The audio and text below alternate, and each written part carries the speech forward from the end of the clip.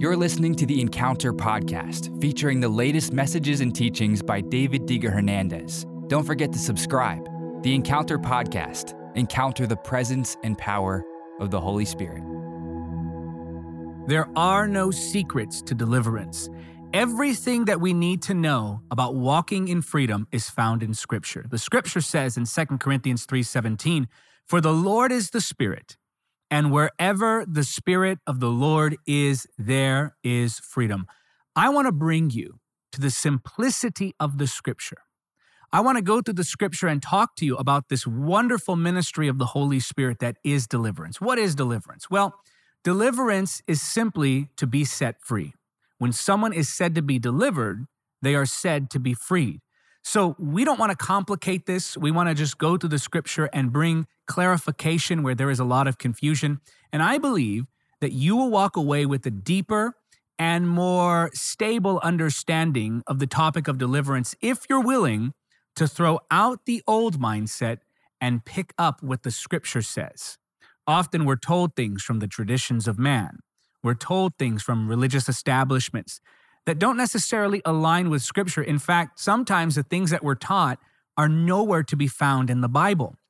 And so as I take you through the Scripture, I pray that there would be great clarity that comes. Confusion can only abound if we're not willing to let go of old mindsets. And so as we look at what the Bible says here, I believe that you'll experience freedom, not just deliverance from attack, not just deliverance from torment, not just deliverance from temptation, but also deliverance from confusion, because as you begin to look at the truth of Scripture, light begins to shine brighter and darkness begins to dissipate. So I'll begin by saying that deliverance is a simple term. Again, to be delivered means to be set free. To be delivered is to be released from a bondage. Now, often, and this is where a lot of the confusion arises, especially in discussions about deliverance, often Christians conflate deliverance for exorcism. Now, there's a subtle difference between deliverance and exorcism, and this is not something that's talked about very often. In fact, we kind of just mesh these together and we use the terms interchangeably, where deliverance always means exorcism and exorcism always means deliverance. To be clear, deliverance is the umbrella term.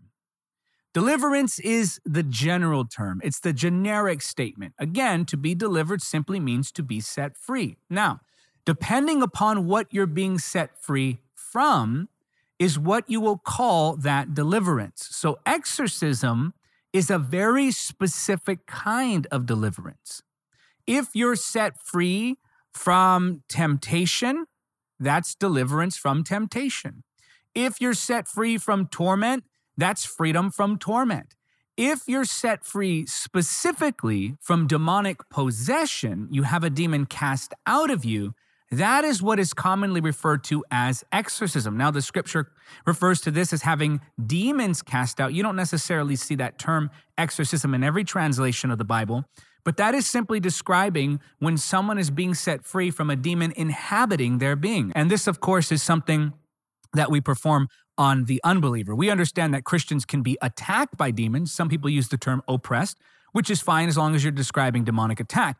Christians can be oppressed, but we understand they cannot be possessed. They cannot be a possession of the demon where the demon is dwelling in them, and they need an exorcism. In fact, the Bible says quite clearly in Colossians 1:13 and 14, "Who hath delivered us," and this is past tense talking to Christians, "who hath delivered us from the power of darkness, and hath translated us into the kingdom of his dear Son, in whom we have redemption through his blood, even the forgiveness of sins." So that's Colossians 1:13 and 14. Those powers of darkness being described there are demonic powers. And so we see blatantly the Scripture describing the fact that the born-again believer has already been delivered from that form of demonic influence. And so we understand that deliverance from demonic possession or exorcism takes place before salvation or in the moments leading right up to it. And in fact, in many cases, exorcism is what inspires an individual to receive salvation. As I said, there's more than one type of deliverance. Again, when we think of deliverance, we think, oh, casting a demon out. That's only one kind. There's also deliverance from the penalty of sin. Ephesians 2:1-6 says, "Once you were dead because of your disobedience and your many sins, You used to live in sin just like the rest of the world, obeying the devil, the commander of the powers in this unseen world. He is the spirit at work in the hearts of those who refuse to obey God. All of us used to live that way, following the passionate desires and inclinations of our sinful nature. By our very nature, we were subject to God's anger just like everyone else. But God is so rich in mercy, and He loved us so much that even though we were dead because of our sins, He gave us life when He raised Christ from the dead. It is only by God's grace that you have been saved, for He raised us from the dead along with Christ and seated us with Him in heavenly realms because we are united with Christ Jesus. Now here, I'm really going to turn some things on its head. Whenever you talk about deliverance, and you see it in Scripture, for the believer, deliverance is most often referred to as something that is past tense. In other words, it's something that's already occurred.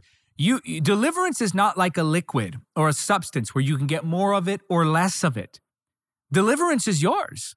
The moment you were born again, you were set free. Now, whether or not you choose to experience that deliverance, whether or not you choose to walk in that deliverance, all depends upon your submission to God. But we were already delivered from the penalty of sin. Everything about the new nature indicates that we've been completely rescued from the powers of darkness. There is no darkness in us. Romans chapter 6, verse 23, for the wages of sin is death. There's the punishment.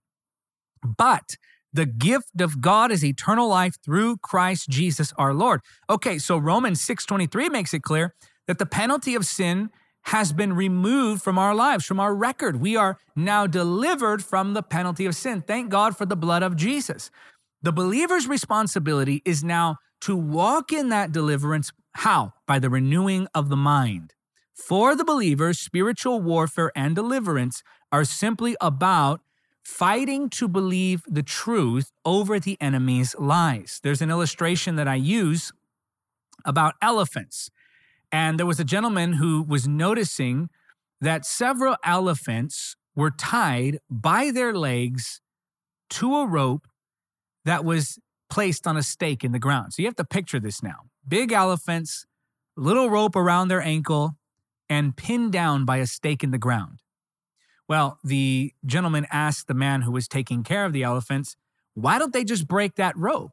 I mean, here we have these giant creatures tied down by comparison what looks like dental floss. They won't even move. And the man who was taking care of the elephants explained, well, ever since they were little babies, we would tie them to that rope and place the wooden stake in the ground. Now, when they were young, when they were baby elephants, that rope, that stake in the ground, that was enough to hold them in place. Now that they're older, they can break out of it if they want. They can move forward if they so choose, but they simply do not move forward because of the simple belief that they can't. And this is the case for many believers. We have this defeated victim's mentality, even this celebration of spiritual bondage, like this idea that, oh, I'm more spiritual because I'm bound. Oh, I'm more spiritual because I'm attacked by the enemy so often, or his attacks are working on me. And often we get confused between the attacks of the enemy and just the circumstances of life. But aside from that point, many believers don't realize what's available to them. And so they live in a certain way under a certain power simply because they don't realize that they can walk away from it. Now, I'm not talking about just positive thinking alone. Of course, renewing the mind is a bit of a task. But as believers, we have been delivered. You don't need more deliverance. How free can you get than free indeed? How much more free can you get than free indeed? Whom the Son sets free is free indeed. Either God is a liar or we're not doing something properly. Either God is a liar or we miss something. We miss something if we think that bondage is a part of the Christian life. It's not. Or we go through deliverance after deliverance after deliverance, or what many think is exorcism after exorcism after exorcism. Why? Because they don't realize that what the Christian life is. They don't recognize what's available to them. Now, I'm not saying we're not going to struggle with the flesh. I'm not saying that we're not going to struggle with deception. I'm not even saying that the enemy can't attack us. Of course, the enemy can attack us. What I'm saying is that we can choose to continue to walk in victory, recognizing that we already have been delivered from these things. We just have to walk them out. Watch this now. Matthew chapter 6, verses 8 through 13. Don't be like them, For your Father knows exactly what you need even before you ask him. This is the Lord's Prayer here. Pray like this: Our Father in heaven, may your name be kept holy. May your kingdom come soon. May your will be done on earth as it is in heaven. Give us today the food we need and forgive us our sins as we have forgiven those who sin against us. Watch this now. And don't let us yield to temptation, but rescue us from the evil one. That's one complete thought right there. How are we not led? How are we not submitted to? How are we to find ourselves distance from temptation? Well, we're rescued from the evil one. Why? Because the evil one tempts. So this portion of scripture is describing a prayer for deliverance from temptation. Do Christians need deliverance? Absolutely, it's right there. Now, of course, we understand that demons can tempt us, but demons don't do the sinning for you. This is why Christians love the lie that they can be demonized, because now they have something to blame for their undisciplined flesh. Oh, I'm telling you, itching ears don't want to hear this. I'm just going to give it to you straight like it is. People want to blame demons because they don't want to take up responsibility for the work of the flesh. The flesh that they fed, the flesh that they give into, the flesh that they listen to on a daily basis. No, better to blame a demon. And then they say, like, I can't stop. Why? Because it's a demon. No, my friend, you're a born-again believer. You cannot be possessed. We've been through this 1,000 times. I'll go through it 1,000 times more. The day will never come when I stop teaching this, because many people are experiencing freedom when they recognize the enemy does not have that kind of power over them. And they realize, my goodness, I have to actually live the Christian life. Why? Because the Christian life is not a life of defeat. If you're in spiritual bondage, you're not living the Christian life.